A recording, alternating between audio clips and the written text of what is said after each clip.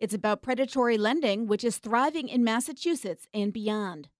Northampton Mayor Gina Louise Schara announced she has selected benefits specialist Chad Dunham as the city's next director of human resources. Mayor Schara said Chad exemplifies our strong succession planning, benefiting from years of mentoring and extensive training. She added that she's thrilled that Dunham, pending city council confirmation, will lead the human resources department for Northampton. Dunham has a master's in business administration and currently lives in East Hampton.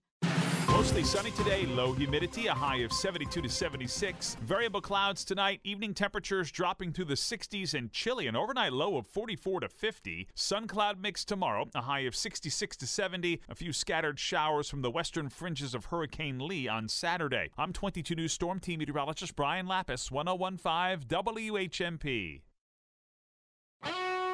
This is Talk the Talk with Bill Newman and Buzz Eisenberg on WHMP. Welcome to Talk the Talk. I'm Bill Newman. And I'm Buzz Eisenberg. On the front page of today's Republican, MassLive.com, Dateline Springfield by Stephanie Barry. Civil liberties lawyers made their case yesterday that the Hamden District Attorney is not playing fair with defendants whose prosecutions may be marred by past Springfield police misconduct.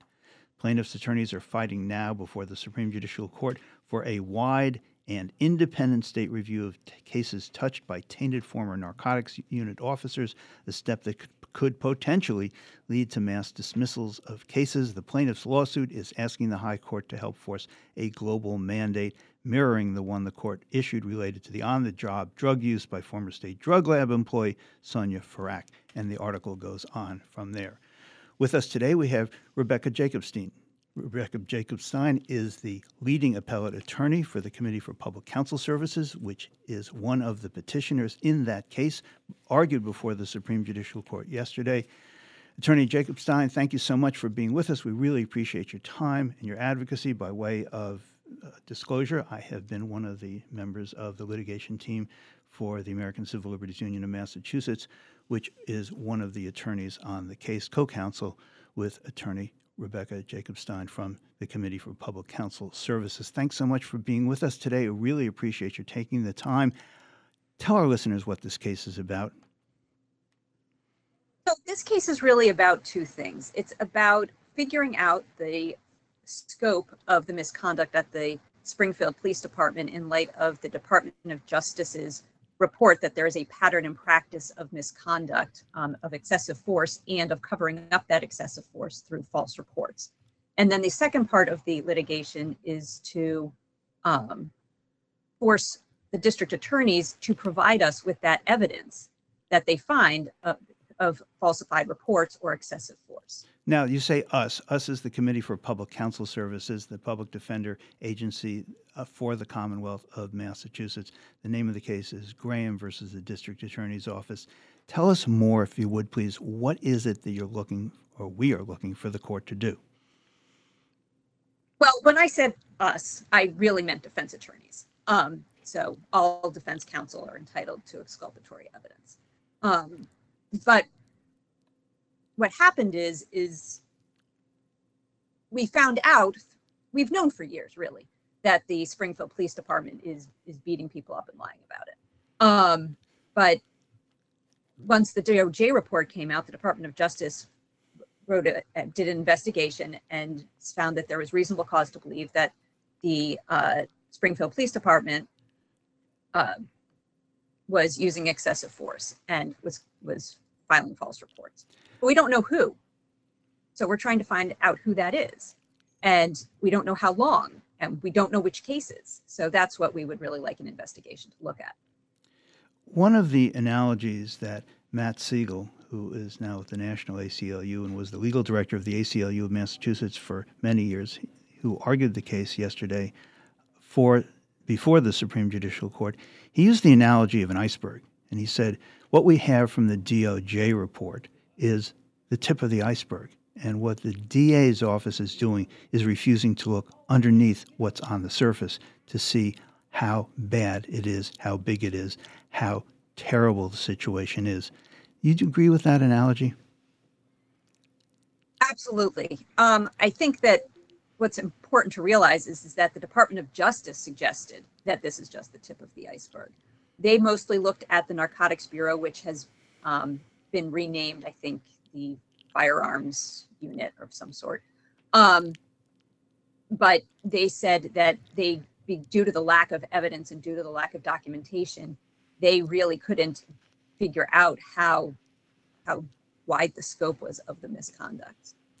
One thing I was struck at that didn't come up in the argument yesterday really was that this finding by the Department of Justice about a pattern of and practice of police misconduct and lying by the Springfield Police Department was the only pattern and practice report that was the result of an investigation, the only one during the Trump administration.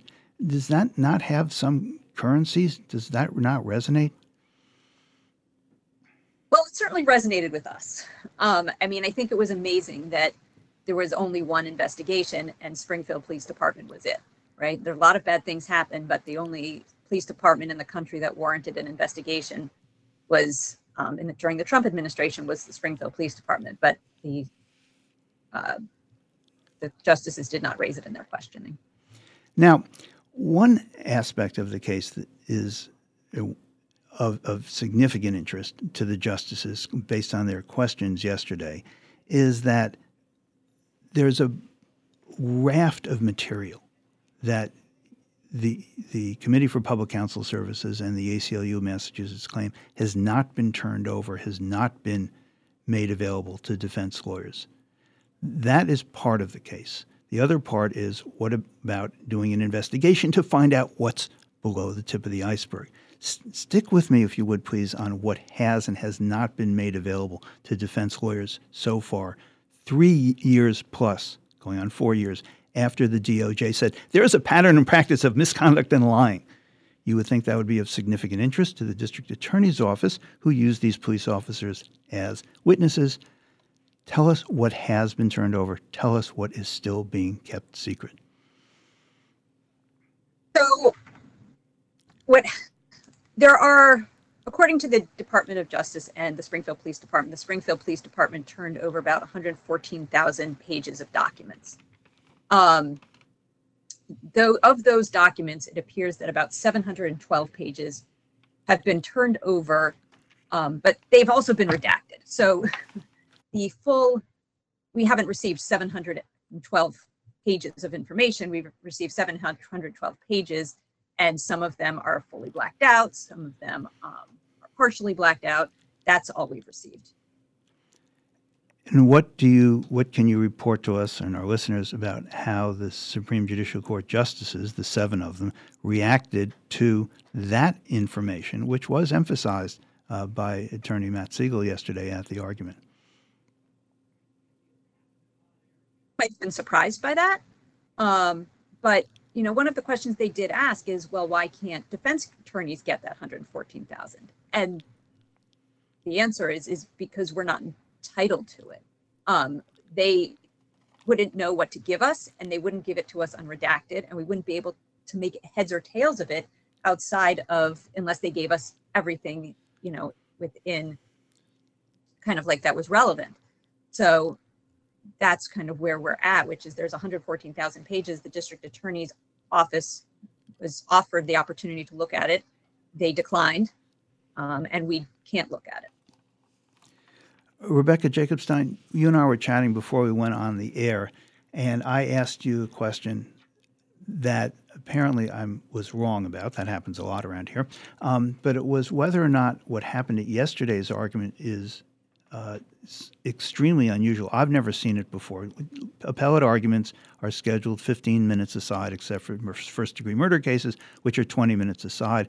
Matt Siegel, arguing on behalf of the ACLU of Massachusetts for Hamilton County Lawyers for Justice, and as well as 2 defense lawyers and 2 clients, got to his 15-minute mark, and he recognized the justices had asked a question. He was over. And then the argument went on for another 20 or 25 minutes. And then, of course, they had to give equal time to the Hamilton County DA's office lawyer as well. I've never seen that before. What does that tell you about the interest that the justices have in the case, if anything? I think it demonstrates that they're taking this really seriously, that they realize that that the issues that we have presented are important and that they're complicated, that there's not an easy answer either way on this. So I think they were spending a lot of time trying to figure out contours and where lines might be drawn, and it took extra time for that reason. I would be interested to know, from your point of view as Chief Counsel for the Committee for Public Counsel Services for the appellate work of CPCS, whether or not you agree or disagree with one point the justices were making yesterday, which is, look, you filed this lawsuit, and what everyone can see, even if the DA hasn't conceded, is that your lawsuit has forced them to make disclosures, getting to the DA's argument, which is, and therefore, court, you should not do anything. But how do you respond to the lawsuit has been successful in some ways so far already? Well, the lawsuit definitely has been successful in some ways. When we started this lawsuit, we did not know that the Springfield Police Department had compiled some documents to figure out which cases of the few that the DOJ identified were the ones where they may have used excessive force and then covered it up. We didn't have any of those hundreds of pages of documents that we eventually did get. So in that regards, we have accomplished something. And since we filed this lawsuit, we also, the district attorney's office, which did not at the time have a Brady policy, has since adopted one. So some changes have been made, but it's, and in our view, just not enough. Tell our listeners, please, what's Brady and what's a Brady policy?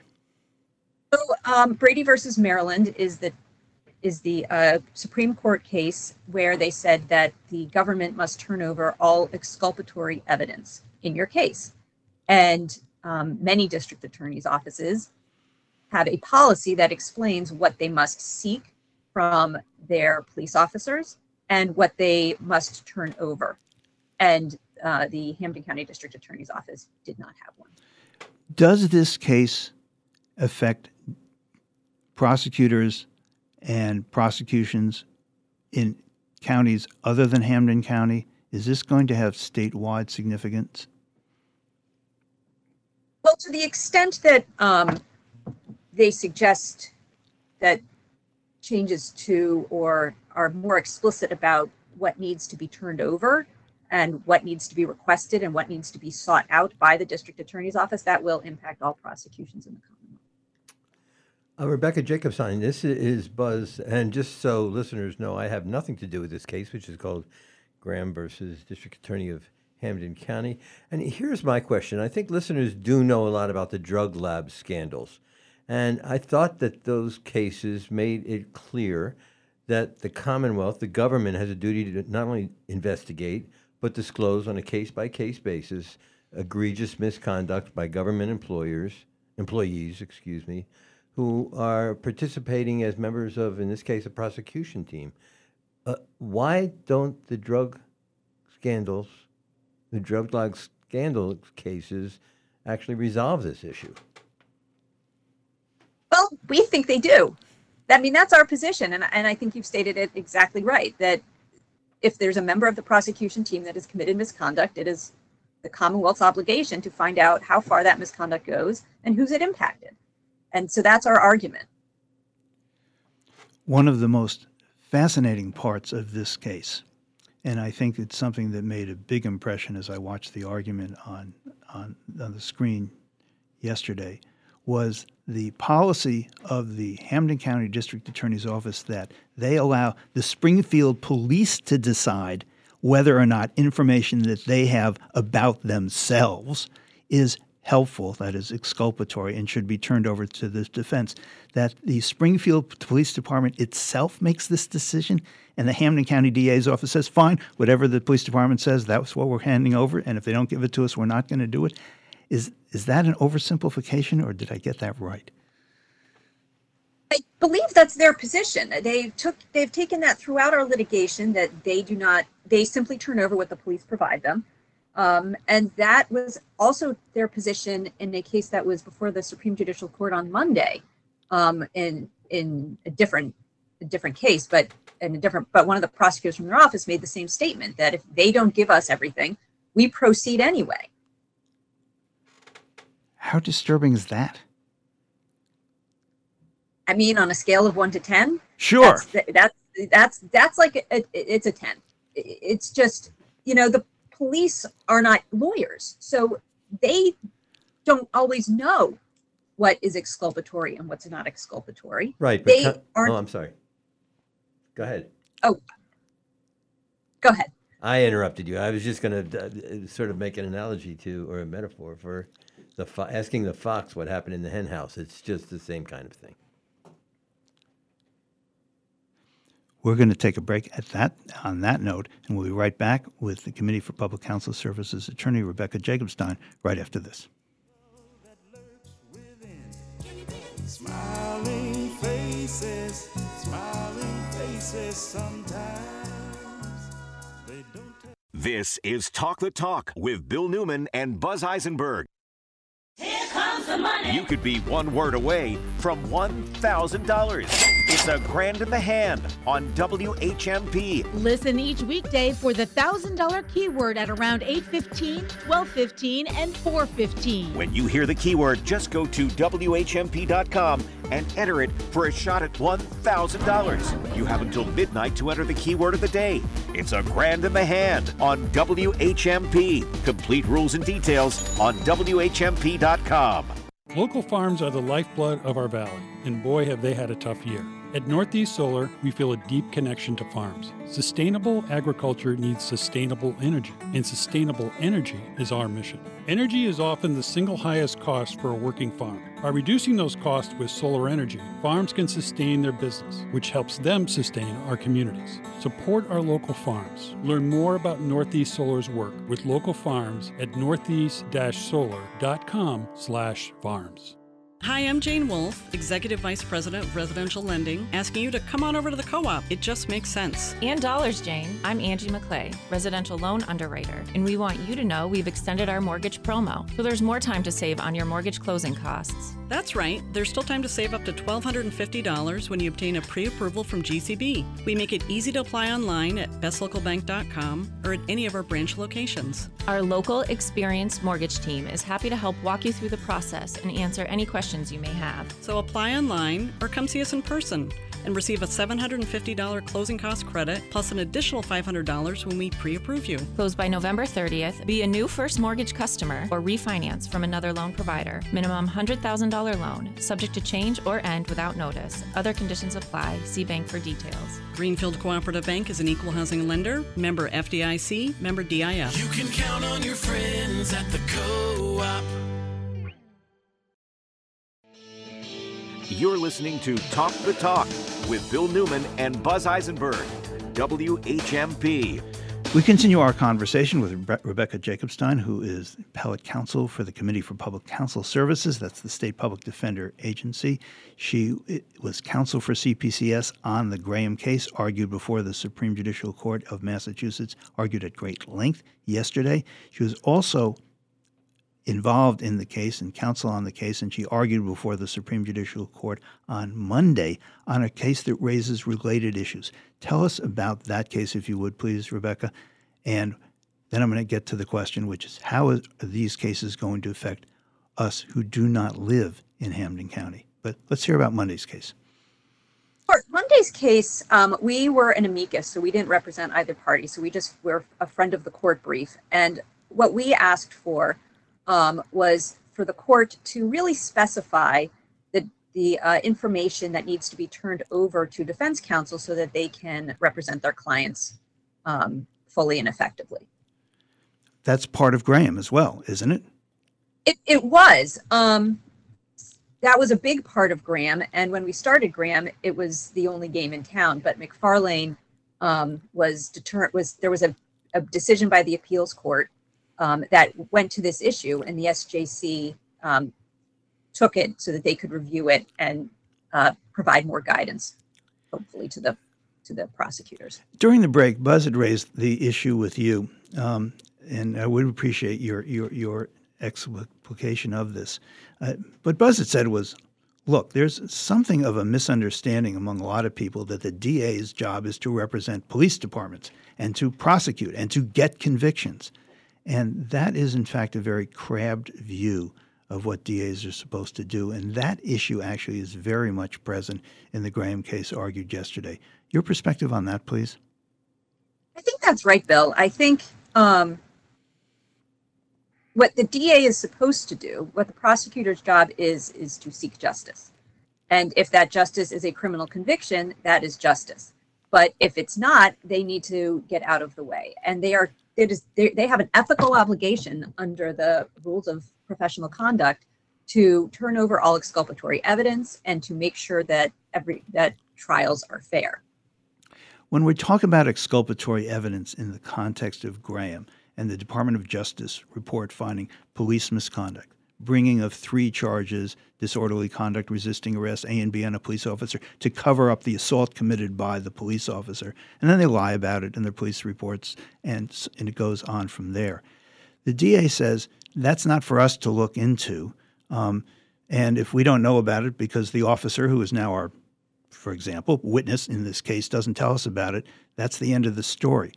Is that part of the complaint here in Graham, saying, no, that's not enough for the DA to say, I don't know about it. I am just going to, proceed as if nothing happened because I don't know about it. Can you untangle that for me?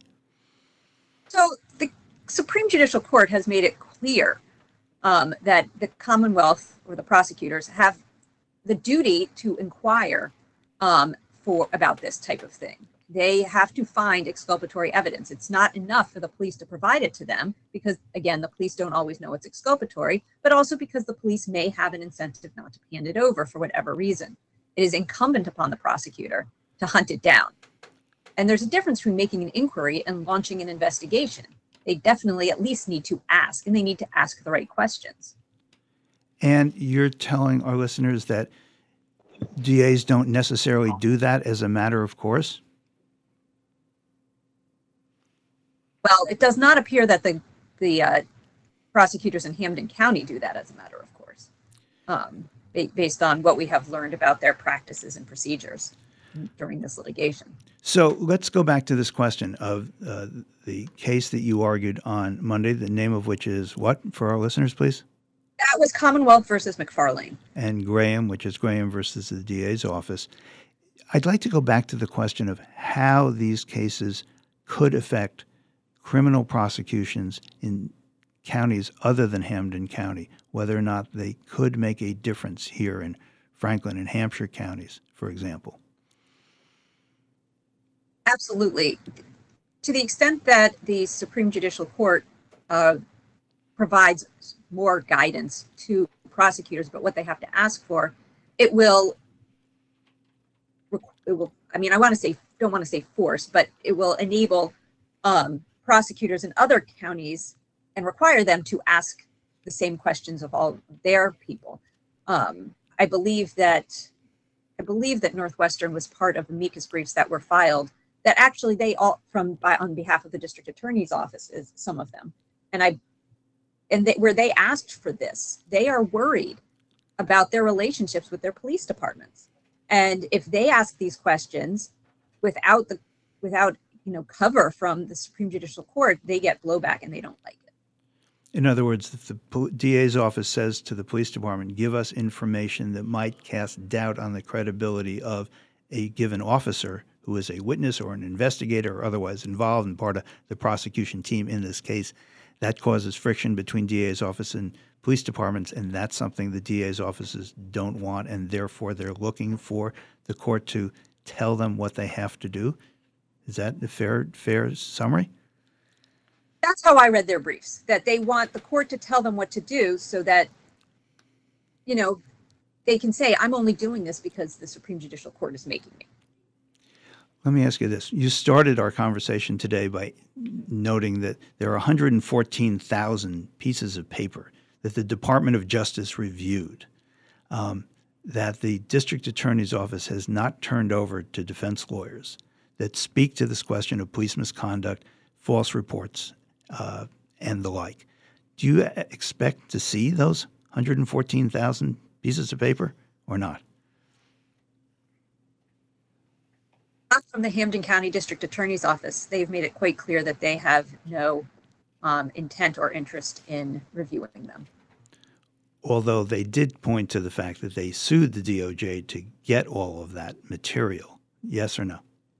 No, they did not. They sued the Department of Justice to get the materials that the Springfield Police Department offered them, but they wouldn't get from Springfield. They went to the Department of Justice and said, give us the materials that specifically speak to the findings of excessive force and cover up. They wanted the ones that had false reports, and the Department of Justice did not provide that to them. So what happens now? How long till there's a decision? Usually about 4 months, but they can take as long as it takes. Right. The Supreme Judicial Court, on its own motion to itself, can grant itself an extension. That's correct. Rebecca Jacobstein, thank you so much for being with us. Thanks for your representation. Good luck with the case. Thanks for the argument on Monday, and we'll have you back on the show again soon, I hope. And thanks for all you do. We should know one final thing. I've been referring to Rebecca as the Chief Appellate Counsel, which is true. She actually has a title, the Director of Strategic Litigation for CPCS. So we thought we should note that at least once during the broadcast. Thank you, Rebecca. Thanks, Bill.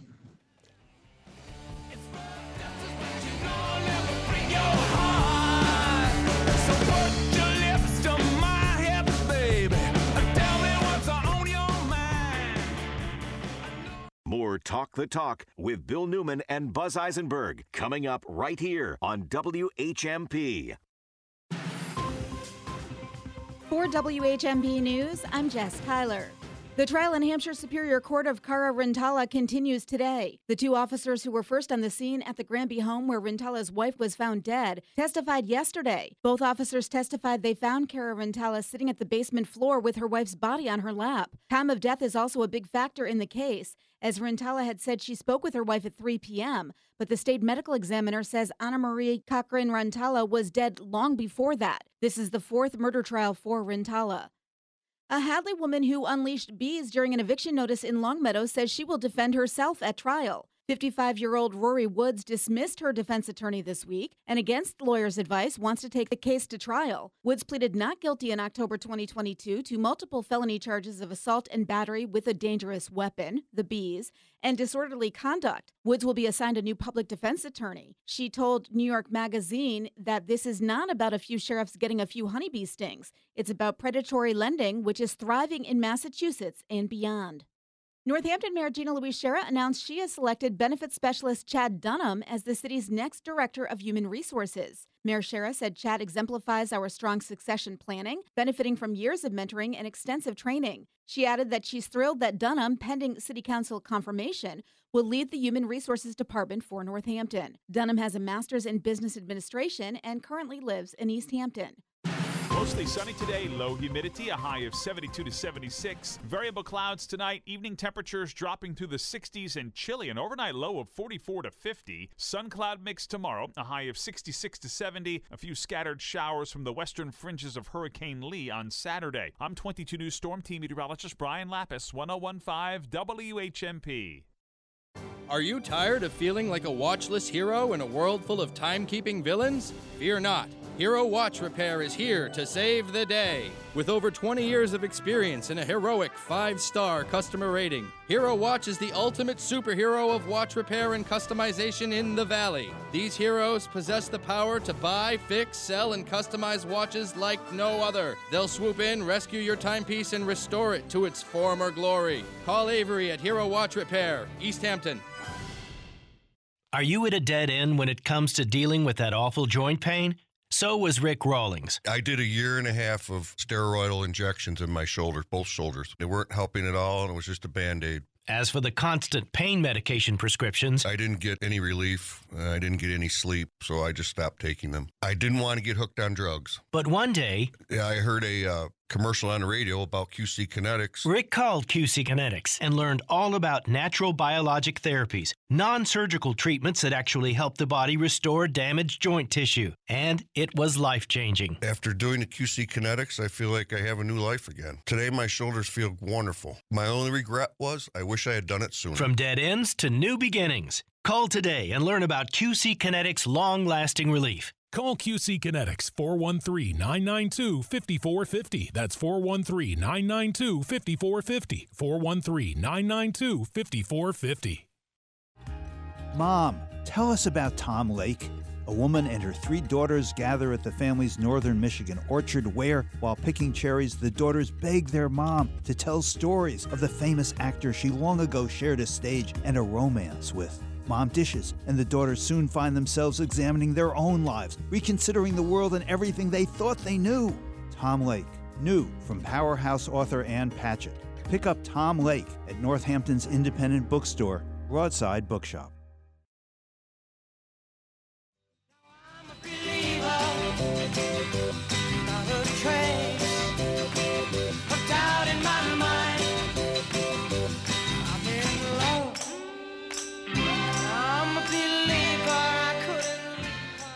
We welcome back to the show Rabbi Riqi Kosovske, who is the rabbi at the Reformed Jewish Congregation Beta Hava in Florence.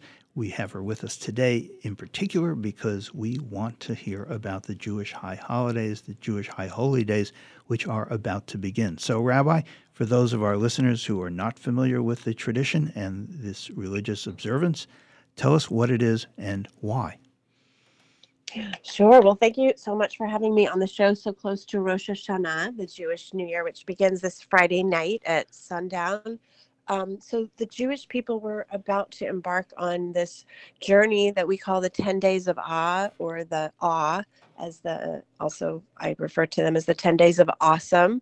And these are also called Yamim Noraim. And they start with the Jewish New Year, which, as I said, begins this Friday night on Rosh Hashanah. And then it lasts through Yom Kippur, 10 days later, which is the Day of Atonement. So we have a kind of lunar and solar combined calendar. So the holiday always falls around now, but give or take a couple of days. So we're right in the middle of September this year.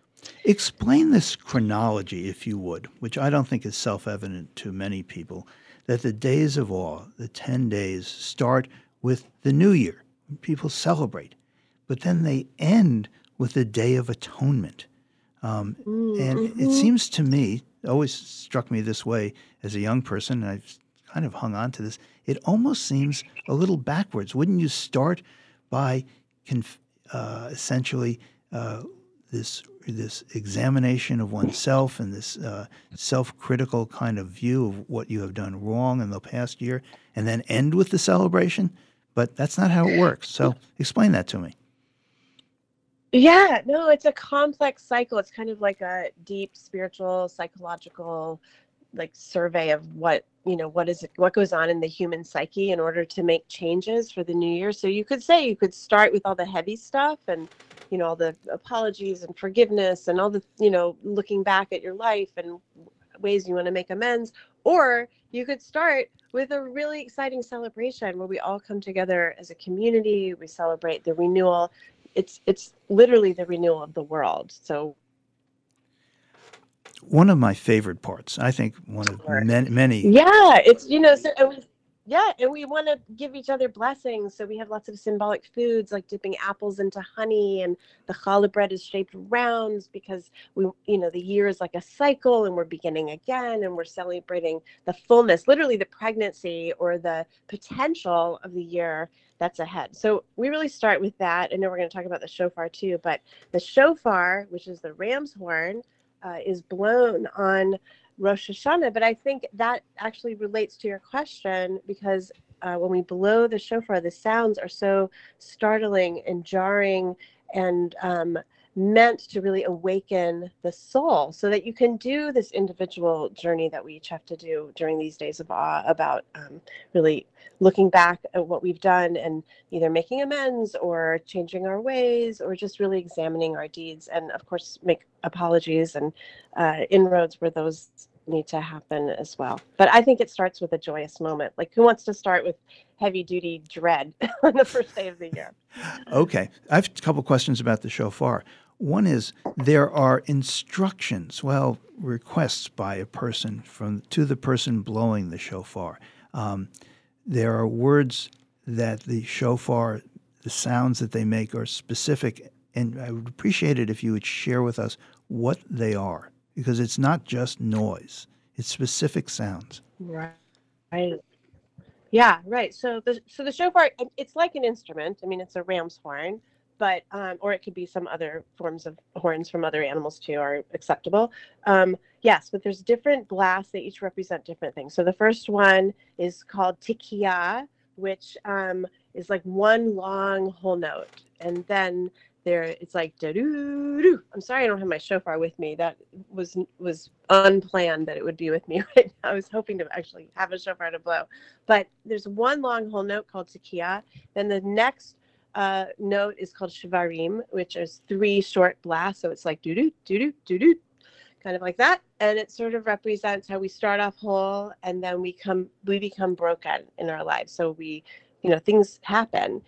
Nobody does not experience loss at some point or hardship. And then the third blast is called truah, which is actually kind of like 9 staccato notes, pretty fast. It's like do do do do do do do do do do, and you hear that one, and then it always goes back to the first one, tikiya, which is the whole note, do do do for tikiya, and then and you repeat that cycle a number of times. You actually get to 100 different blasts, and then the last one is the long tikiya called tikiya gedolah, and whoever is blowing shofar holds it literally as long as they can go. And I've heard people go like, I don't really remember, a minute and a half, or there's like, as a kid we would look up at the clock and start counting seconds and get all excited. And it's really an incredible experience because the whole cycle kind of goes on long enough that you get out of your mind and you're in your heart and you're listening, and it's really meant to awaken and evoke kind of change or a soul cry. And it means different things to different people, but those are pretty much the blasts, and probably some of them were battle cries or meant as different things back, in the day, like biblical times, and are meant to really awaken different things that we need to do to awaken ourselves for the new year. So I hope that's a good summary. It is. Thank you. Is the blowing of the shofar, was its genesis to awaken people? Because it does wake you up. Yes. Well, I think it's it's actually in Leviticus.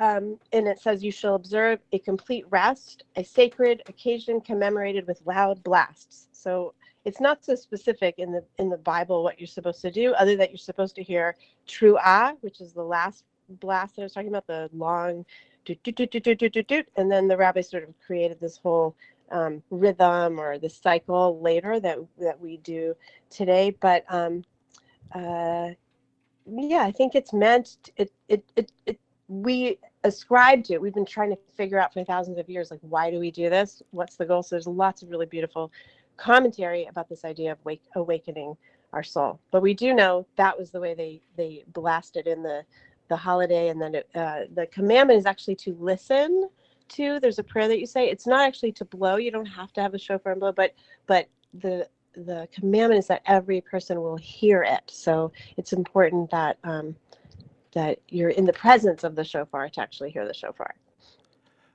Let me ask you this. I think I just heard you say that you can blow the shofar. You know how to do this. For someone who had a lot of trouble trying to learn the trombone when I was a very young person, this is impressive. How long does it take to learn to blow the shofar and to make those notes? Well, I am really not a good shofar blower, to be honest, but I've just always known a lot of good shofar blowers, so I haven't had to do that. But it's really not that hard. I think once, even kids, once you pick it up, if someone shows you the right mouth sound, like if you're a trombone or trumpet or, a horn player, you can do a much, bigger, better sound, I think. You know how to work your breath, etc.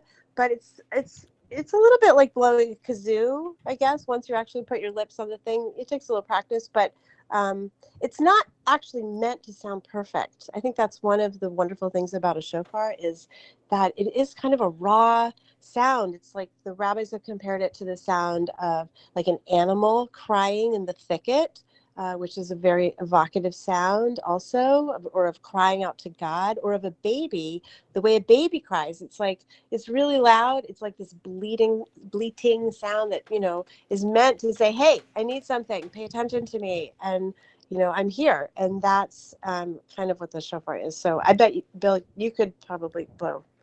I bet you could blow shofar. Great. I bet you could do a good job. You never heard what my trombone sounded like. You wouldn't say that so cavalierly. I would like to ask this question. You mentioned the 10 days, the days of awe. And one of the things that Jews say to each other and to others at the beginning of the days of awe and Rosh Hashanah is blessings to you for a sweet and happy year. The other thing that is repeated often by the rabbis is, may you be inscribed in the book of life. I understand the first part, the sweet and happy year. What does it mean to be inscribed in the book of life? Yeah, it's a pretty intense concept, this idea. I mean, I think it's metaphorical, but it's also just this beautiful idea that there is this book of life, and we each are inscribed at the beginning of the year into the book of life. We do our own internal work and our work between us and with other people, or between us and our own sense of God, whatever that means. And then we're literally praying that we are each inscribed in the book of life. And so the Jewish tradition is kind of tricky. On the one hand, this is a time that's like a portal. So we're in this liminality where we are praying and doing all this intensive work, and it's bolstered by the whole community doing it together. Like, who wants to do this on your own? It's not like going home and just, sitting at your house and watching TV or something. It's like we're all collectively knowing that everywhere, Jewish communities everywhere are going through this. People are gathering in whatever ways, secular, religious. There's such a range of ways of celebrating this time, but that this idea that we're each signed in, literally or metaphorically, and that we have, on the one hand, everything's preordained. Like, we don't know what's going to happen to the world. We don't know what's going to happen in our lives. So much is to chance, or we just don't know what's going to happen. But at the same time, we also have free will. So there is a lot that we have control over with our intentions and our goals and our behavior and the choices that we make. So I think that's the part that, there's beseeching to God that everything goes right this year, that I'm healthy, that my family's healthy, my community's healthy. But then there's the part that I have some control over. So I think it's a little bit of a dance that, as we're using this time to really sort of focus our intentions. And it's a beautiful image, I think, of being signed into the book of life.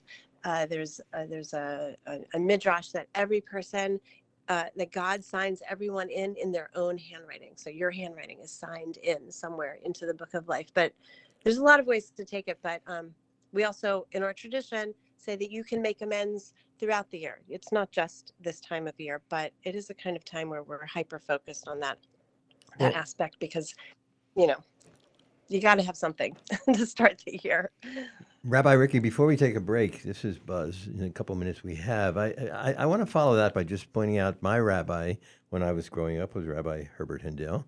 And he always said that while it's important to be written in the book of life by asking God for forgiveness during this period of reflection and atonement, it's most important that you figure out how you could forgive yourself. Reflect enough so that you could figure out what you have done and understand how to forgive yourself. But my question for you is really about, why do we call these 10 days of awe 10 days of dread? I've never understood that.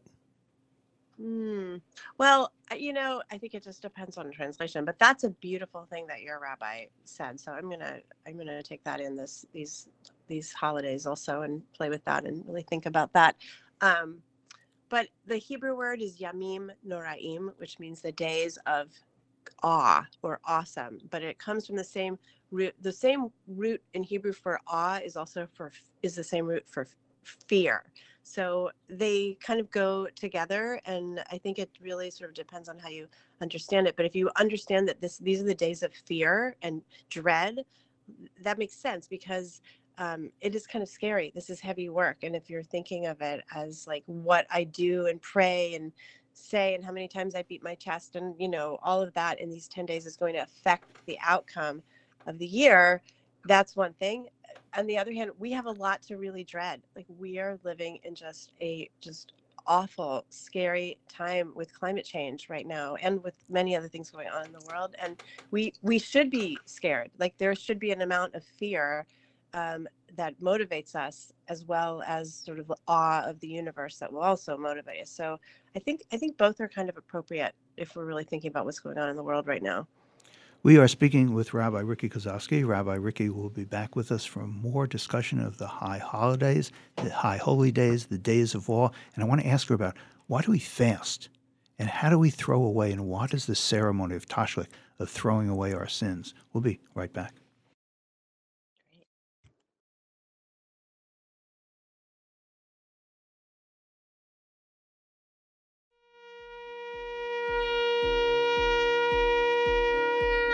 Especially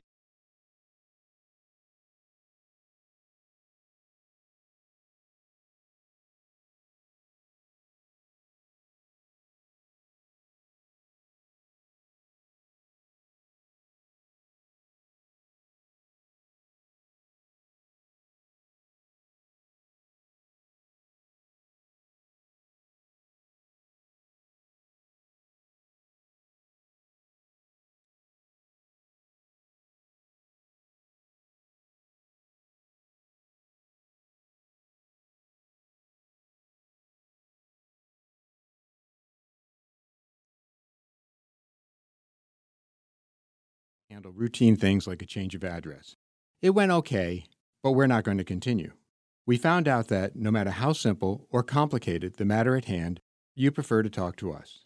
As one longtime Whalen Insurance client told me, the people at the call center are great, but they're not Amy. I like knowing I can call and talk to Amy every time. I guess I should have known. Local people and local service are what sets Whalen Insurance apart from those big 1-800 insurance companies. When you want a quote, when you need help with a claim, or anything else, just call. Or come to our office on King Street. Talk to Amy, or Kelly, or Mindy, or Valerie, or Lori. We tried the call center. You tried the call center. And we found out that you prefer talking to us. Whalen Insurance. Local people, local service, local insurance. Call 586-1000. What's cooking at River Valley Co-op? Here's avid eater, grocery shopper, and co-op member Bill Newman. Rutabagas, sweet potatoes, turnips, and leeks. Local produce is rooting its way to the co-op every day. At the co-op meat counter, try coffee-rubbed hanger steak, a delicious mix of sweet and bold heat. New recipe, and you need just a pinch of this herb or that spice? Get just the right amount in the co-op's bulk department. River Valley Co-op, wild about local. Everyone is welcome. You're listening to Talk the Talk with Bill Newman and Buzz Eisenberg, WHMP. As the Jewish high holidays, the Jewish high holy days are about to begin, we continue our conversation with Beit Hava Rabbi Riqi Kosovske. Rabbi Riqi, I want to ask you a number of aspects of this celebration and observance. One is this service of Tashlich. Tell our listeners what that is and why it matters.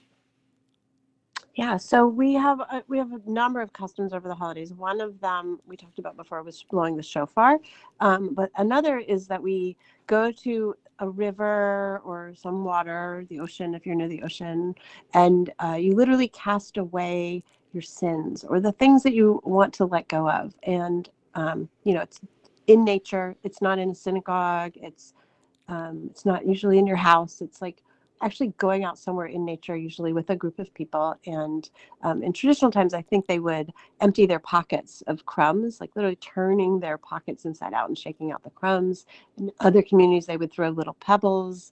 It became a custom to actually bring bread and throw breadcrumbs, although we're we're trying to dissuade people from doing that a lot because it interrupts the fish and everything else that goes in the water. But it's a wonderful custom, and you can have different intention about it. So it can be casting away sins. That's sort of maybe the original idea as it was understood. But we like to also just let go of the things that we want to let go of. And there's something really just magical about actually taking a physical object and throwing it, into the river or into, whatever flowing water that you're near. And, there is a release that goes with that. And we will be doing it as a Jewish community. People will be doing mostly on Sunday this year, which is the second day of Rosh Hashanah this year. It's traditional not to do the Tashlich ceremony on Shabbat, although some communities do it on Shabbat.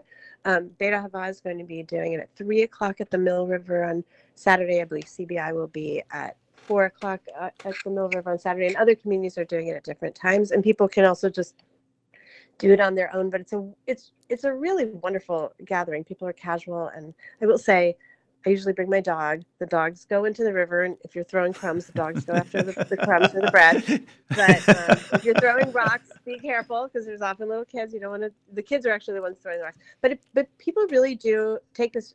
It's quite powerful to do something physical and embodied, and I think that's what I love about all of our Jewish rituals is that, there's time for praying and there's time for being in nature, and they kind of all work together. Rabbi Riqi, and the word tashlich literally means to send away. So if you think of it as like, what do we want to release? Like, what do we want to really let go of? Rabbi Riqi, one observance is fasting on Yom Kippur. Why do we fast? Right. So fasting is used by many cultures and many religions and, many people for different ways. Like on the one hand, it's kind of like a physical purge. It's like a cleansing of your body. So there's that, we're aiming for purity and really beginning again. There's also, the Talmud talks about inui nefesh, which is kind of like make your soul suffer. So there are all these things that we do on Yom Kippur, the Day of Atonement, that include fasting. You don't have to fast if you have a physical reason, or pregnant women, or if you're ill, or children under 13. There's different categories of people and of course if you're if you just feel like you can't, or you're the expert, is what the Talmud says. You don't even need a doctor to corroborate. It's like if you say, I shouldn't be fasting, then, you don't have to. But the tradition is this idea that, we experience the world differently. And of course, when you fast, there's other things that happen too. Like, you might just be too tired to pay attention to what you're actually saying. But sometimes it can really put you in touch with issues of hunger, which we also talk about on Yom Kippur. That's one of the prophetic readings from Isaiah. Talks about, is this the fast I've intended? It's meant to make you think about the people who don't have enough food to eat, and who are in shackles and are homeless. And so that's one of the reasons on Yom Kippur that we really, it's a kind of awakening our soul on a different level. So those Rabbi, we have to leave it there. I want to say one quick word, which is one thing that we are taught is that asking for forgiveness is between us and God. When you want forgiveness from the person or persons, you have to go ask them. Rabbi Riqi, thank you so much for being with us. A very happy and blessed New Year to you. Thank you.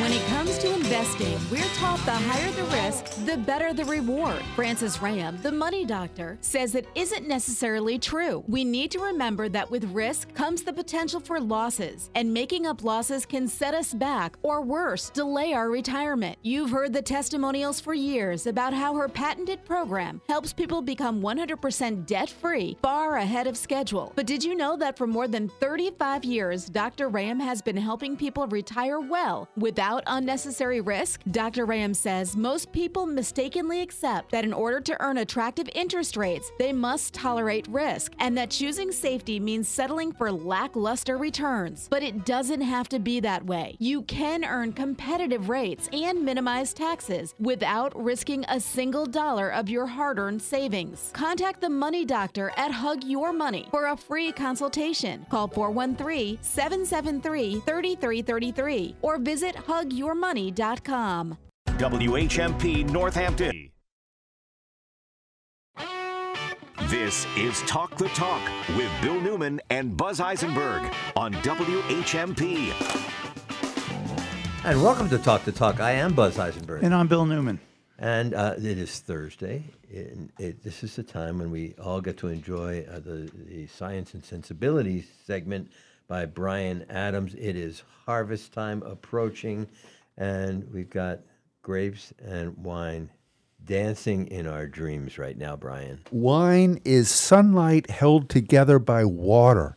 A great quote from Galileo, who went to jail, I don't think for that quote, but for the audacity of saying we're not the center of the universe. Today we're going to talk about some really fun stuff, the science of growing grapes and the science of making wine. And we're joined in the studio by Ed Hamel. He is the co-owner of Glendale Ridge Vineyard in West Hampton, Massachusetts, and wine grower, a grape? Winemaker, thank you. Tim Beaudry, I want to say it in French, Beaudry, but I think it's Beaudry, who also works for Glendale Ridge as well. Welcome to the show. Thank you so much for being here. The science of growing grapes is really interesting. 8,000 years old, right? And tell us how it has changed over the years. It's still the same thing? Stomp on grapes, get the juice, put it in the bottle?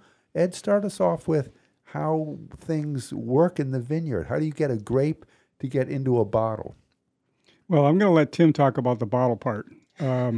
But I take charge of the growing part, and I take a lot of pride in spending a lot of time in the vineyard managing the vines. Yeah, it is. It is a lot of sunlight required. Grapes like a lot of sun. Back thousands of years ago, the grapes used to grow on trees. Today, we've improved that to develop trellis systems, which expose the grapes to maximum amount of sunlight, airflow, and just a general design that grows and develops good grapes. It's been a tough year for farmers out there. The deep freeze in February of minus whatever it was, 7 or 8 degrees.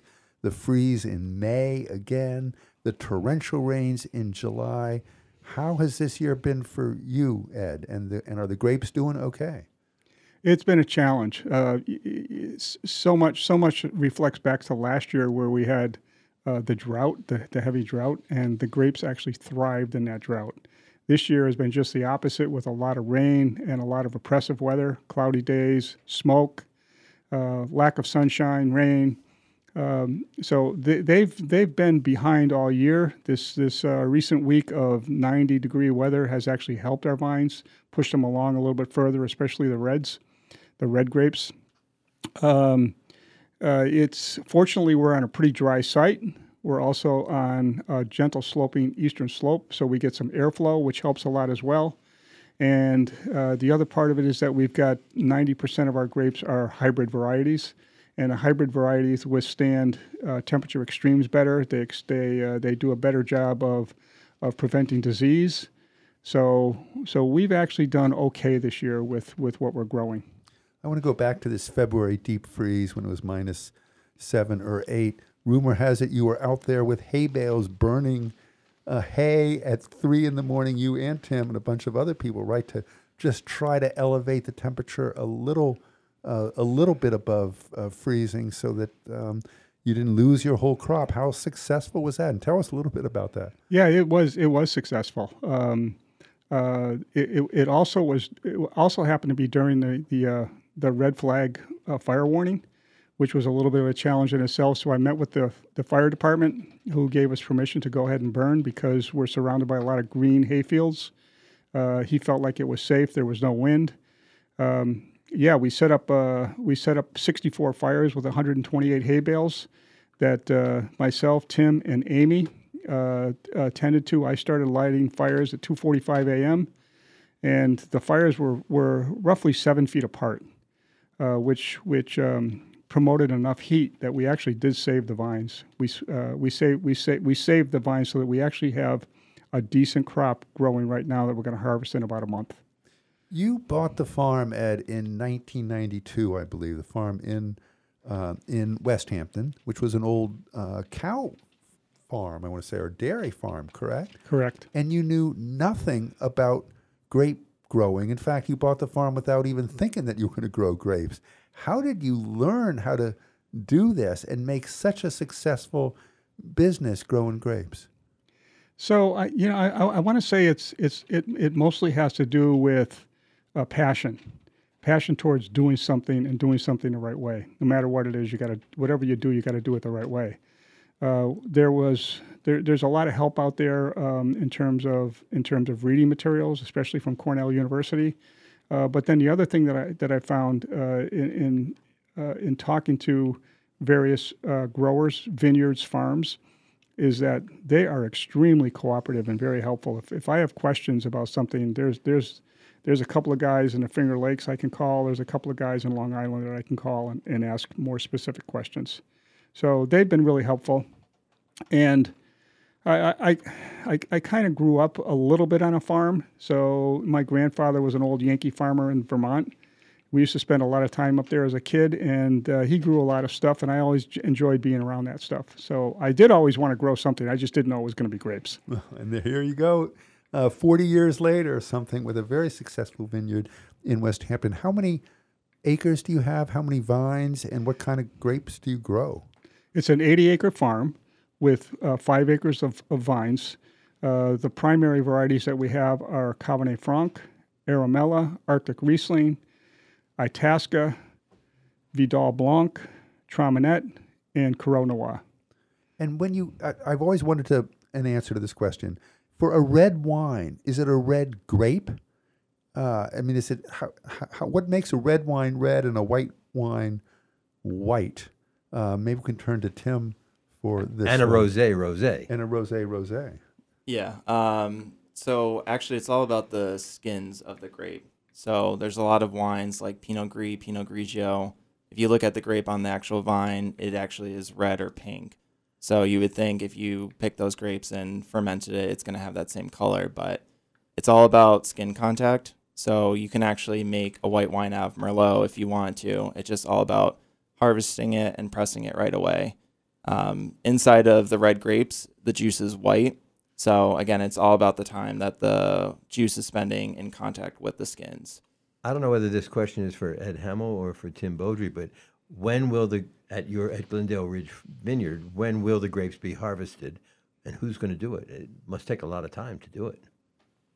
Well, we actually had our first small harvest last week on our Itasca grapes. It wasn't very big. It was 200 or 300 pounds, I think. So we got started. It's good that we did that in a sense because it's a warm-up for what's to come.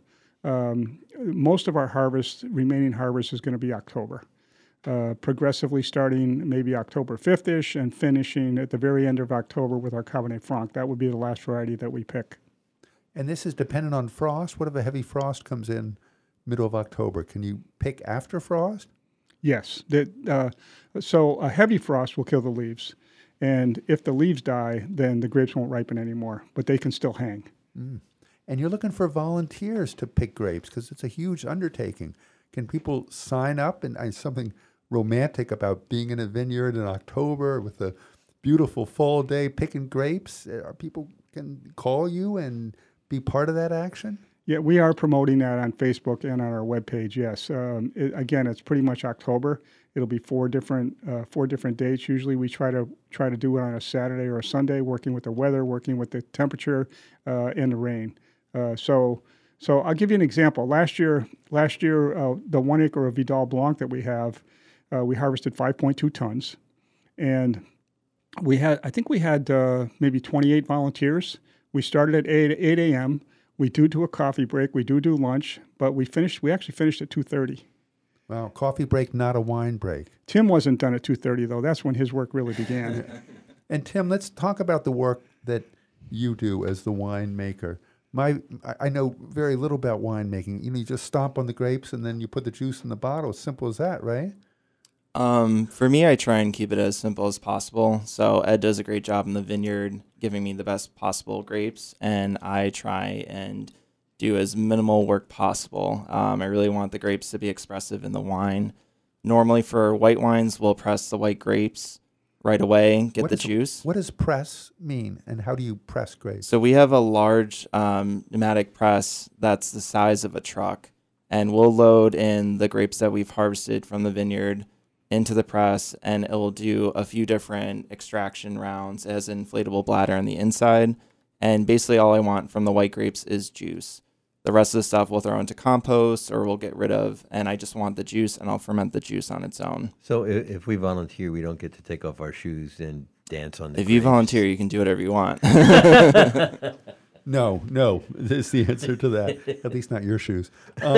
So Tim, so the fermentation process, how does that work? So yeah, for the white grapes, like I said, you just get the juice from the white grapes and the skins, the solids you get rid of. Rosé is a little bit of contact with red grapes, so like Merlot, for example. We'll let it sit on the skins for maybe a day or two, just to get a little bit of pink color, and then we'll ferment that pink juice. Red will ferment everything together, and that's really where the red color comes from. So that fermentation sometimes ranges from 5 days to 2 weeks. And is that out of the bottle, the fermentation process? You haven't put it in a bottle yet, is that correct? It's out of the bottle. It's well before going into a bottle.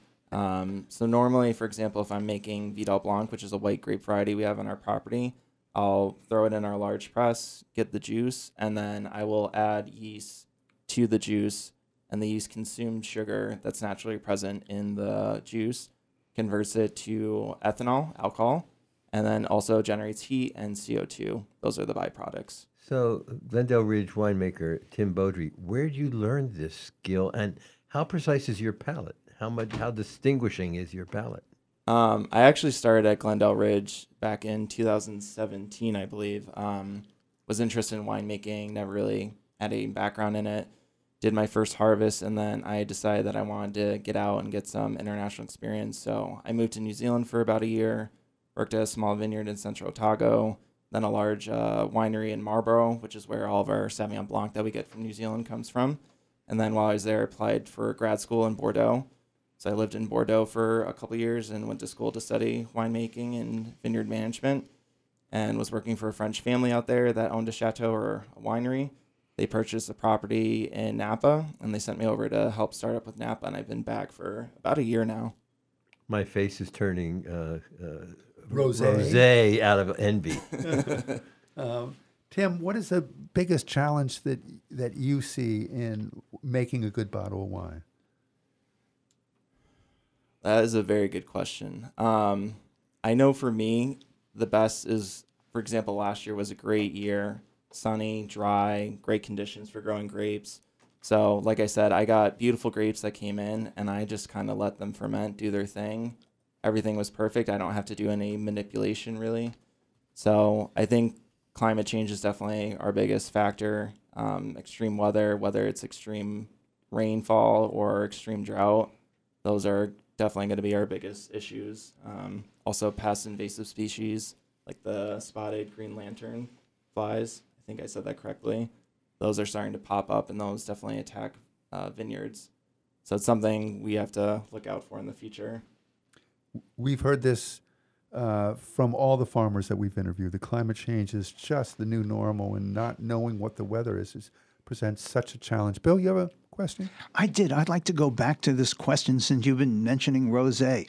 And there's the old joke. Someone goes into the wine store and says, I'd like to buy a really good rosé, and the person behind the counter says, that's an oxymoron. That's a contradiction in terms.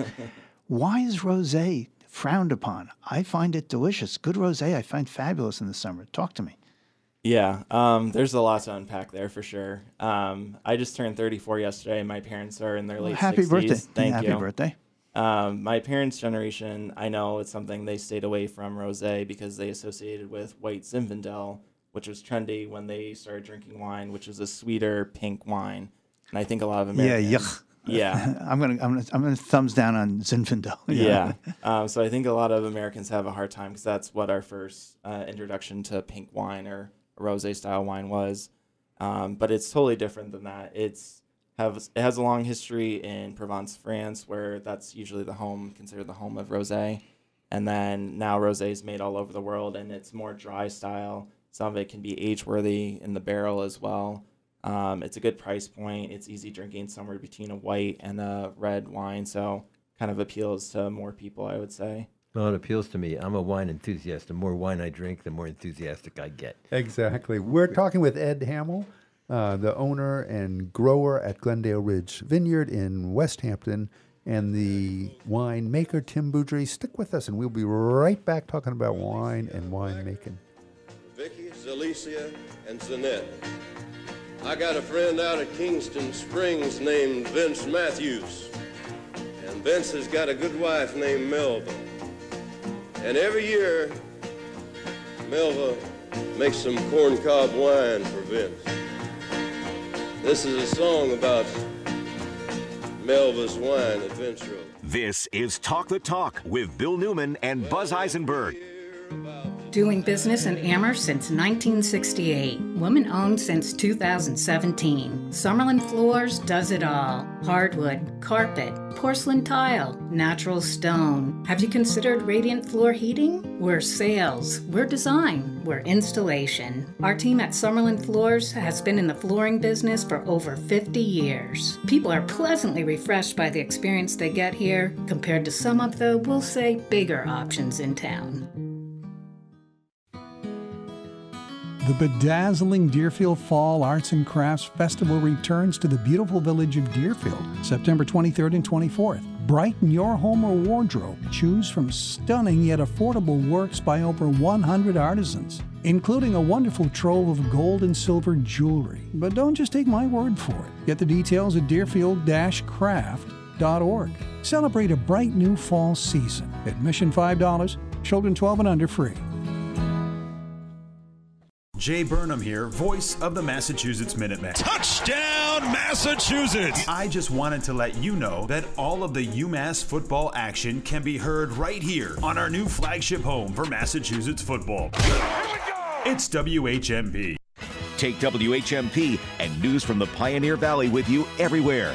Download the TuneIn Radio app and search for WHMP. It's free, it's easy, and it's wherever you are. WHMP on TuneIn Radio.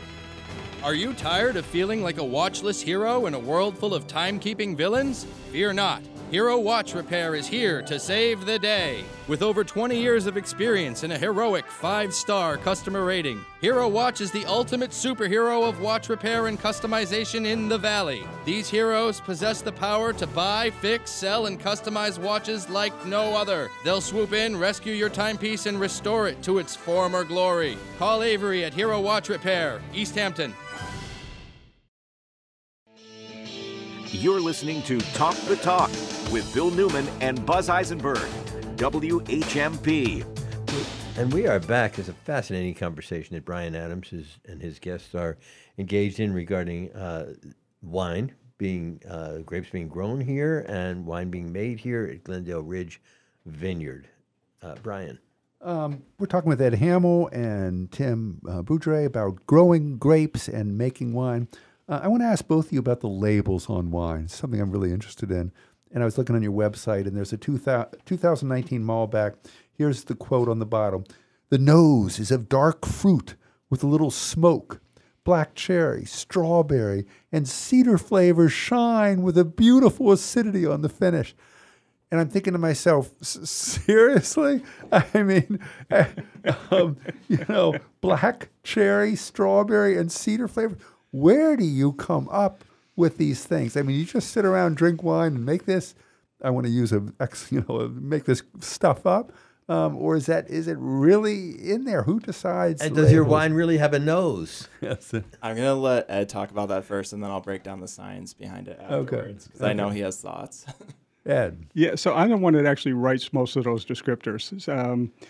We nose the wine as it's being made, or as it is made, and taste it. And it's interesting because one of the descriptors that you never want to hear in a bottle of wine is that it tastes like grapes.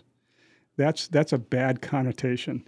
So there's all these other descriptors. White wines have a lot of citrus and grapefruit, and red wines might have blackberry and cedar. So and those flavors actually come out through the fermentation process. And when I focus, I can understand that. Yeah. Tim, you want to break down the science of this? Yeah, so it's something we call primary, secondary, and tertiary flavors and aromas, and that's talking about the different stages from grape, fermentation, and aging, where all these different notes come from. So primary is stuff that's locked into the grapes, so that's something if I grow Sauvignon Blanc in Massachusetts, if I grow in New Zealand, it's in the actual DNA of the characteristics of this type of grape. So you're going to get passion fruit or boxwood from Sauvignon Blanc, no matter what you do or what you grow with it. Secondary comes from the fermentation. That's if you're fermenting in stainless steel, if you're fermenting in oak barrels, what yeast strands you're using, because that can unlock different esters, aromas, flavors. And then tertiary is aging afterwards. So if you're using new oak barrels, it's going to have a lot of vanilla or chocolate or whiskey lactone notes. Neutral oak barrels will just impart a little tiny oak flavor. So that's kind of the three different stages where you can pick up aromas and flavors. So it's based on science when you look at these labels. It's not based just on science. Someone making stuff up after 2 or 3 classes. So I watched a fascinating documentary a number of years ago called Somme, I think is how you say it. And it's about 4 people trying to take this very difficult sommelier, I think I'm saying that right, exam. They would take a sip of wine and be expected to know where it came from in the world, often the vineyard that it came from. How do you do that? And can you do that, Tim? I mean, can you drink a glass of wine and know it came from a different vineyard somewhere in the world? Yeah, I've gotten pretty good at it, and it's honestly just trying different stuff. I've been lucky, like I was talking about before. I've lived kind of all over the place. I've tried wines from all over the world, South Africa, Chile, Argentina, all over the U.S., Europe. So it's all about memory, locking it in. But for those starting out or people that are interested in it, it's nice to walk through a grocery store, smell different herbs, go through the vegetables, fruit, just start picking up, and that kind of helps you tie and associate different flavors and characteristics that we pick up in wines. So, Brian, you got to drink more wine. I guess that's it, yeah. Ed, you got some events coming up. Do you want to share that with our listeners? And also, how can people get in touch with you to visit the vineyard and do some of the tastings? Yeah, a week from Saturday, we have what we're calling our Harvest Festival.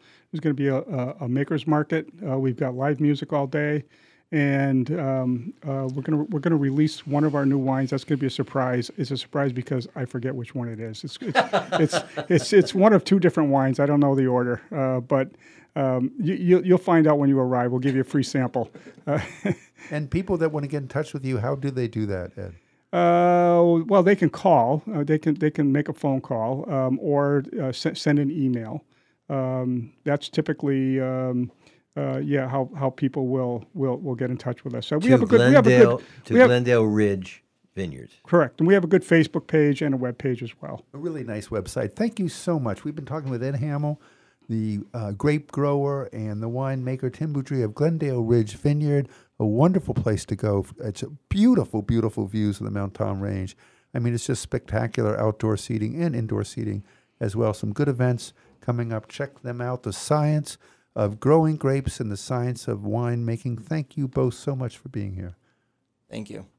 Thank you, Good Brian. luck with your harvest. We're going to be right back. We're going to talk about the Amherst school situation right after this.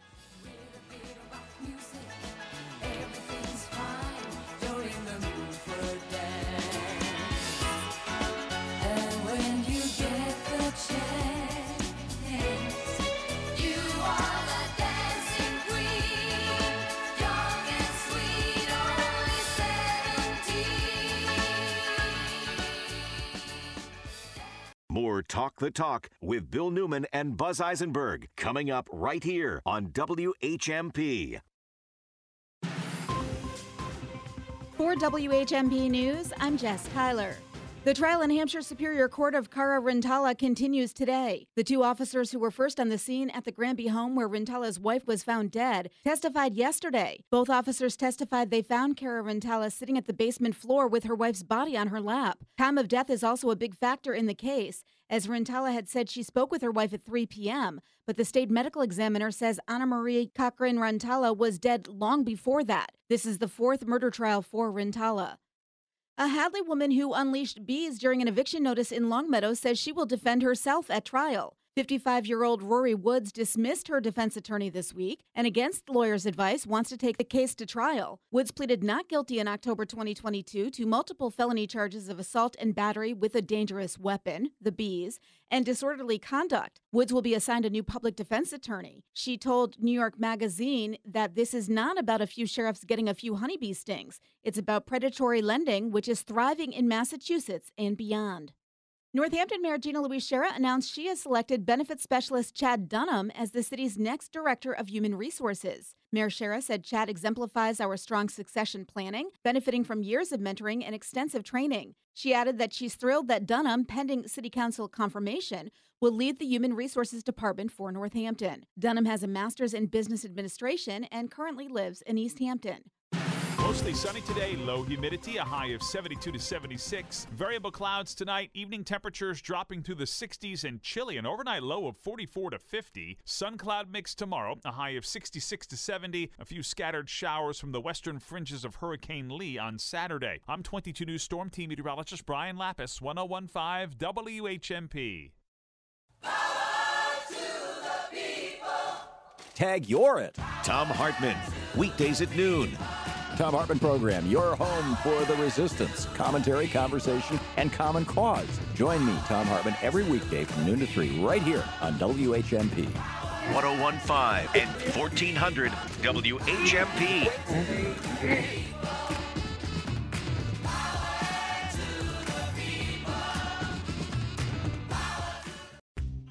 A Coleman tent for how much? Coleman sleeping bags. You've never seen prices like these. The Coleman Truckload Sale, now at Yankee Candle Village. Coleman lanterns and flashlights, tents and sleeping bags, stoves and grills, and those Coleman coolers. Save 20, 40, up to 75% on first quality outdoor gear from Coleman. The Coleman Truckload Sale, going on right now through Sunday at Yankee Candle Village in South Deerfield. In 2022, Whole Children moved its campus to Northampton. We're continuing the same inclusive programming that we've been offering since 2004 to students of all ages with and without disabilities. After school and Saturday classes for this session run from October 3rd to December 9th. Take a look at the classes we have. Yoga, chorus, dance movement, cooking. Come take a tour. Scholarships available. WholeChildren.org. What do a gaggle of klezmer musicians, an Elvis impersonator, and a flash mob of 60-somethings dancing to Bob Dylan have in common? They'll all be at this year's Doozy Doo Parade, marching through Northampton on Saturday, September 23rd. That's right, the Doozy Doo is back for a second year with an even bigger celebration, raising funds for Northampton neighbors to provide free services for area seniors. The party kicks off from Hawley Street at 11 a.m., heading up Main Street to Pulaski Park. Join the parade or donate at doozydoo.org.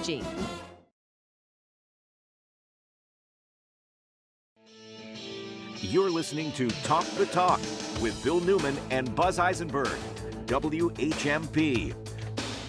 And we are going to continue our inquiry, our look at what the Amherst schools and the controversies that have been swirling for the past several months around the Amherst schools, which just keep continuing. And we are very lucky to have with us today three folks who are really quite involved: Ali Wicks-Lim and MJ Schwartz and Maxine Oland, who was actually involved with the original Title IX complaint. Folks will remember that the Graphic, the student newspaper, articulated concerns by students about the insensitivity by some school officials towards trans kids and LGBTQ plus kids in the Amherst school system. That resulted in condemnation by parents and defense by others of school officials. Ultimately, we now have school committee, both Pelham School Committee, resignation by Sarah Hall, the Amherst School Committee resignations, and the Amherst Pelham District School Committee, Ben Harrington, Allison McDonald, Peter Demling, they all resigned. The superintendent eventually resigned, and there is an interim superintendent right now, slaughter, and a search is about to begin for a permanent superintendent. And here in the studio, I think we can talk to people. Those school committee members resigned, claiming that they had been unfairly treated. There have been, Ali was one of the co-authors of a really interesting article that said, no, the victims in the school crisis are not those school committee members, but rather those children who were harmed and the teachers who were unheard in the process. So there is so much more that we could do by way of introduction, but I would just be boring everybody, including myself. So I think what we should do is, what is not at all boring, is to actually hear from the Title IX complainant. So Maxine Oland, can you tell us a little bit about your involvement in that Title IX complaint? What precipitated it? Sure. Thank you so much for having me. So I'm the parent of a non-binary trans child who started the middle school, 7th grade, and immediately was feeling uncomfortable, feeling unsafe in the hallways, feeling like they were not being defended by teachers in classes, feeling just generally unsupported. And I reached out for help, had a really hard time finding who the support people were. Finally found the guidance counselor who basically kind of denied our experience, would not use the correct name and pronouns for my child. Wouldn't or couldn't. It was unclear, but the effect was the same. And then quickly, a bullying situation occurred in which my child was trailed by about 30 older boys. My very small child, 65 pounds at the time, was surrounded regularly by a group of 30 older boys, yelled slurs at. They were barking at my child, so they would go into their classroom and sit down, to waiting for class to start, and these boys would pop their head in and bark at my child. They were making threatening sexual gestures, and there was a tremendous fear and feeling of unsafety on the part of my child, and we reported bullying incidents every day that this happened over and over again. When you say we, who was reporting it? I did, my husband, so basically and it was as far as your me. child, did they report it as well? Oh, yeah, like everybody knew. Everybody knew. The teachers knew. The principal was well aware. He was working on it. He said, I don't have enough staff. There was not enough staff to staff the hallways. There was not enough staff outside the building. Any place there was, this was happening anytime. There was really nobody watching the children. And he said, I'm working on it. It took over a month to resolve. Finally, my child took a picture of one of the aggressors, and that child was suspended for a few days and sort of had some privileges taken away. But everybody else just got a warning. It did mostly stop the bullying, but it was really, really damaging. Their mental health just continued to decline. They were later diagnosed with PTSD, which makes so much sense, but we didn't know that at the time. And we knew they had anxiety and depression like so many kids in middle school today, and especially queer kids. But it really, became a situation where they could not stay in classes. They were having a really hard time. In crowded places like the cafeteria, they just couldn't be around crowds, around noise, and we continued to seek help. I reported this all. Everybody in the school knew, and then by the beginning of 8th grade, I contacted the nurse suggested I contacted the Title IX coordinator. I didn't even know that such a person existed. That was not clear to me. Nobody said you should do this before. So I reached out to her. She said, I'm going to do an investigation. I know that both she and the principal reported that they reported complaints to the superintendent's office about staff members, for over a year before anything was done. And eventually my child sort of just totally fell apart in 8th grade. They couldn't stay in school. They had to be hospitalized. They were suicidal. They said school made them want to die. And we had to, pull them out of school. So we tried to get support for them through a 504, and the school just couldn't provide the support, so they denied most of the supports we requested.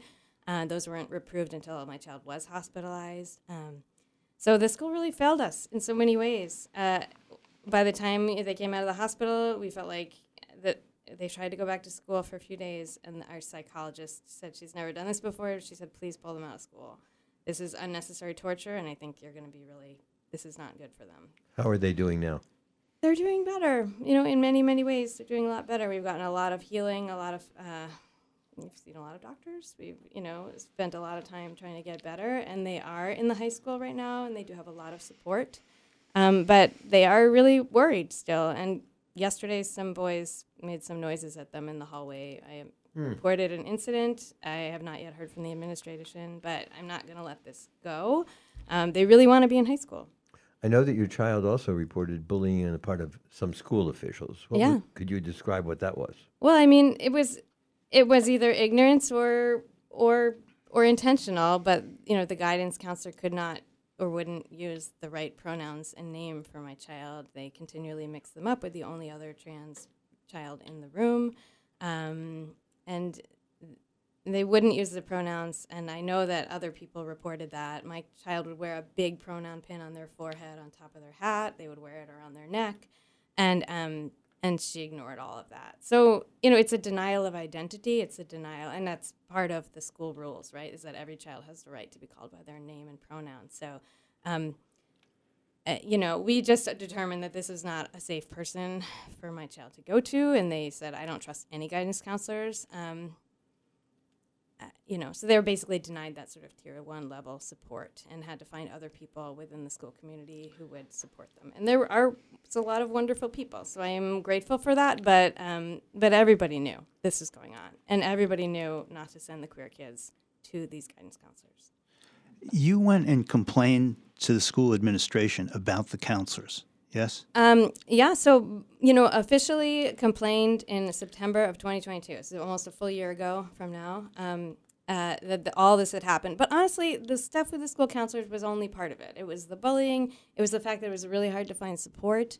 It was the fact that it was really hard to change their name and pronouns, and none of that was clear, no policies. But I did complain about the guidance counselors. They did ask me if I wanted to file a Title IX complaint at the time in September, and I chose not to. I mean, my child had to continue to work with this person, and I did not feel like it was my role to make this complaint. Everybody in the school knew about it. I trusted the school to deal with it appropriately. Maybe you could explain to our listeners what is a Title IX complaint and update us on where it stands. Well, a Title IX is a federal law saying that everybody is protected from gender and sex discrimination in schools and other places that receive federal money. So an official report means it has to trigger an investigation. But Title IX also says that if anybody in the school knows about discrimination, that they are required to remedy the situation and investigate it. So if a school official knows about it, they are required to do something about it. And that's your Title IX complaint, and that's pending. My Title IX complaint is so limited. I mean, the reality is that the complaint itself, which is, it is in the final stages right now, is really about the guidance counselors. And it's well supported. I've seen the preliminary results, and there's a lot of support for everything that I said from multiple lines of evidence. Could you stay with the bullying for one more minute if you're willing to share this? Every school has a bullying policy. It's a state law requirement. How did this system fail you and your child so badly? And why wasn't the policy followed, or was it? Technically, I guess the policy was followed. They did an investigation, and they did resolve it in some way. But it took over a month, and it was not just my kid. I think there were many other kids who were also being bullied. I don't know. I think from DESE perspective, the Department of Education, elementary and secondary ed, it was followed. But it really wasn't satisfactory, and it left a kid who was, completely shattered. And could you tell us whether or not either your Title IX complaint or the other investigations ongoing, whether you came to some understanding about how many other kids had the same kind of experience as your child? Well, I learned from the graphic article how many other kids, that spoke to the student reporters, which was several. But also after that article came out, several families who recognized us in the article, and I was anonymous in the article at the time, reached out and said, oh my gosh, this totally happened to us too. We also had these horrible experiences with the guidance counselor. My child was also bullied. I also had to pull my kid out of school. My kid was also hospitalized. This was they made it seem like every individual child was the only one, but there were so many kids that were going through stuff. And for good reason, people have been fairly private about it. These kids need their privacy, and these kids are in a lot of pain. right now. And I really wasn't willing to speak up until my child was feeling better. They were in crisis up until late spring. And I really didn't feel like I could, put the energy into speaking out publicly, although I did write a lot of letters. I think, by way of disclosure, just being honest, I think it was probably about 10 years ago, I was teaching at GCC, and I used the wrong pronoun, unknowingly. Sure. It was made apparent to me by that student during a break in the class. I used the right pronoun 2 or 3 times and then used the wrong pronoun again. And it took me a while to acclimate, especially to they, because I always use it as a plural.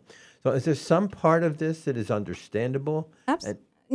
To a large extent, yes, we're all learning, and I do recognize that. But when a person is in the position of a guidance counselor, there to support these very vulnerable children, I think they have a higher standard. They should know how to do this and be willing to do this before they're even hired. As well as if you're corrected, it is your job to do a better job, right? To practice and to get better.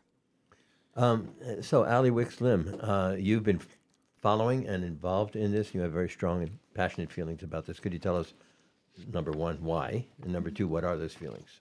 Yeah, certainly, and thank you for having us. I became involved in this when it became public, when there was a school committee meeting where Mike Morris claimed to have... The former superintendent. Claimed to have no awareness of any of these complaints last April. And at the same time that became public, all of the stories Maxine is sharing now became public about how he, in fact, had known for quite a while, how this had been something that many staff members and people within the school community were aware of, and how you asked a moment ago about how could this go on for so long without being addressed. It was one failure of leadership after another. And to recognize that it was finally coming out into the public and then being frankly lied about, that they were not aware, that they didn't know, I became really concerned about the impact that might have on queer and trans kids in the schools. I am a member of the LGBTQIA+ community. I was a queer youth. I know what it means to have your stories of disclosure questioned.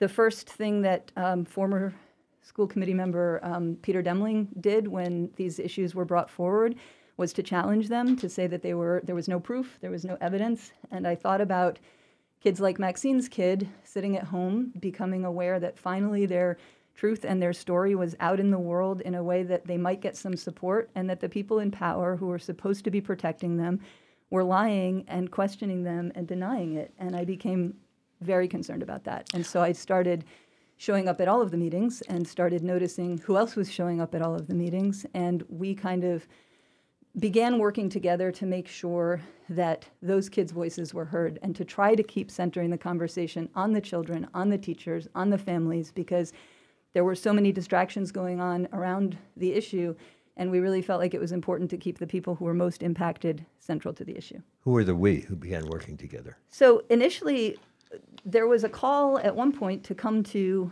one of the school committee meetings, and just generally random people from the community, parents, community members, teachers, staff showed up. And over time, we started noticing who kept showing up. And then there were things written about in the Gazette, in the Indy, in the Bulletin. So you started recognizing names from that. And eventually there were people communicating online with one another. It was really kind of a grassroots coming together of people who wanted to center these kids and teachers at a time when we had a school committee that was denying their experience and a superintendent that was denying their experience. And frankly, at the same time, there was this giant, vote of no confidence going on that nobody was addressing.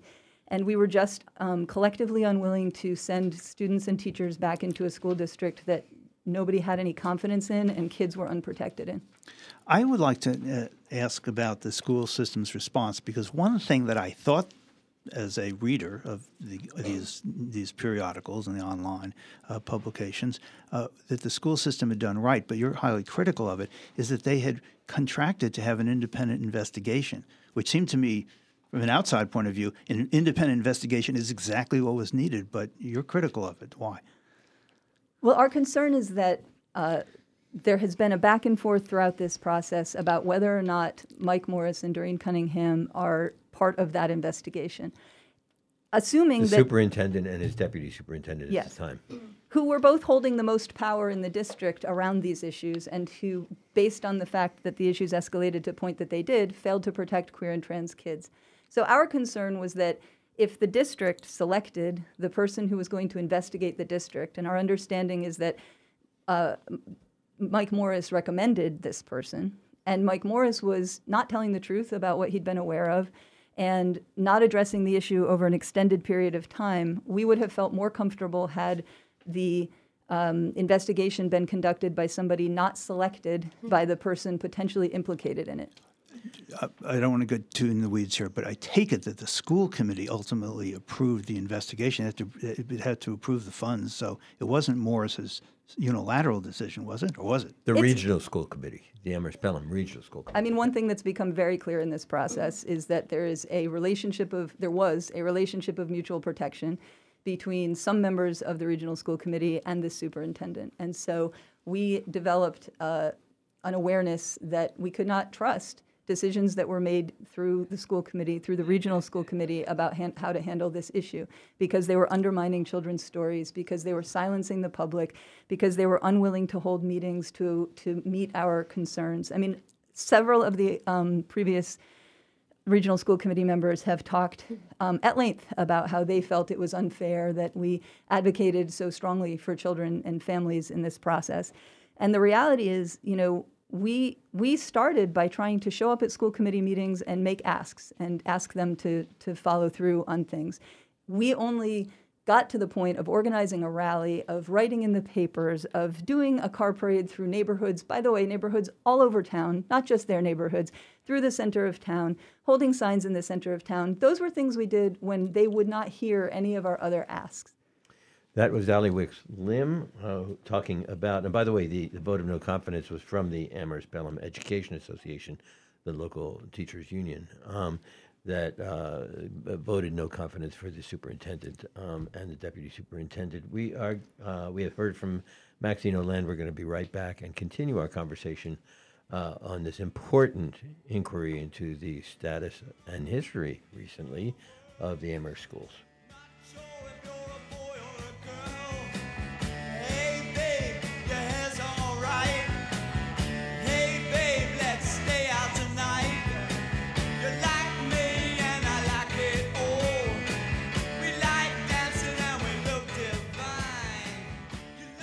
You're listening to Talk the Talk with Bill Newman and Buzz Eisenberg.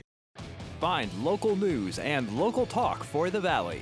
It is critical that the investigation is not limited to federal violations of gender discrimination, but includes the alleged allegations of corruption, nepotism, abuse of power, and use of position to aid Ms. Cunningham's personal business. These allegations actually require an investigation by a different body than a Title IX investigator. Where the heart of the Pioneer Valley lives. 1015 and 1400 WHMP. News, information, and the arts. Last summer, Wayland Insurance finally did what a lot of insurance agencies around New England had done long ago. We partnered with a call center to handle routine things like a change of address. It went okay, but we're not going to continue. We found out that no matter how simple or complicated the matter at hand, you prefer to talk to us. As one longtime Wayland Insurance client told me, the people at the call center are great, but they're not Amy. I like knowing I can call and talk to Amy every time. I guess I should have known. Local people and local service are what sets Wayland Insurance apart from those big 1-800 insurance companies. When you want a quote, when you need help with a claim, or anything else, just call. Or come to our office on King Street. Talk to Amy, or Kelly, or Mindy, or Valerie, or Lori. We tried the call center. You tried the call center. And we found out that you prefer talking to us. Wayland Insurance. Local people, local service, local insurance. Call 586-1000. What's cooking at River Valley Co-op? Here's avid eater, grocery shopper, and co-op member Bill Newman. Rutabagas, sweet potatoes, turnips, and leeks. Local produce is rooting its way to the co-op every day. At the co-op meat counter, try coffee-rubbed hanger steak, a delicious mix of sweet and bold heat. New recipe, and you need just a pinch of this herb or that spice? Get just the right amount in the co-op's bulk department. River Valley Co-op, wild about local. Everyone is welcome. You're listening to Talk the Talk with Bill Newman and Buzz Eisenberg. WHMP. And we have been talking, we're going to continue talking with Maxine Oland, the parent of the Title IX complainant in the Amherst school situation with Ali Wicks-Lim. But also we have with us MJ Schwartz during the break. I learned that you are a parent, MJ, and a step-parent of 5, that you are non-binary by your own identity, and that you had terrible experiences in school growing up, and this rang too familiar for you. In the couple of minutes we have left, there is something that you wanted to point out, a factual inaccuracy that you wanted to make sure we know about. Yes, I wanted to clarify something that was brought up in an interview that was done with Ben Harrington, who stated that the regional school committee had no power to put the superintendent on leave. This is contradicted by an acting member of the school committee, Irv Rhodes, who states, for the record, legally the RSC can exercise its authority in the hiring and firing of the superintendent, that it is in our policies and is state law. Additionally, within that authority, we certainly could have put the superintendent on administrative leave. He might have fought such a move, but we certainly had the authority to do so.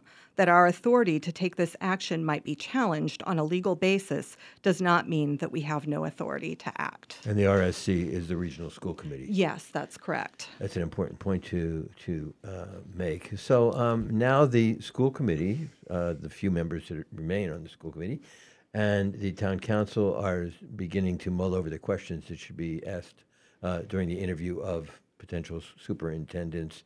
That's all going to be happening next week, I believe, in a meeting of the school committee and a commencement of a search. We only have a minute left. I'd like to ask a question. Please. Do you have an idea of when the investigation report is going to be submitted and made public? Because it seems to me we've all been waiting for that, whatever your opinion about it. It was originally supposed to be August, so your guess is as good as mine at this point, but I do know that preliminary reports have been made available to the people who made the complaints. To pivot to your point about those important Well, let me just ask, just to follow with Maxine, have you received some information about that? I have received the preliminary report, but it was only the stuff that was referring to my particular complaint, which I said is quite limited. It does not deal with the bullying because he said that's indisputable. And I will not receive parts of it that are dealing with any administrators, et cetera, and the failures that they made to follow up.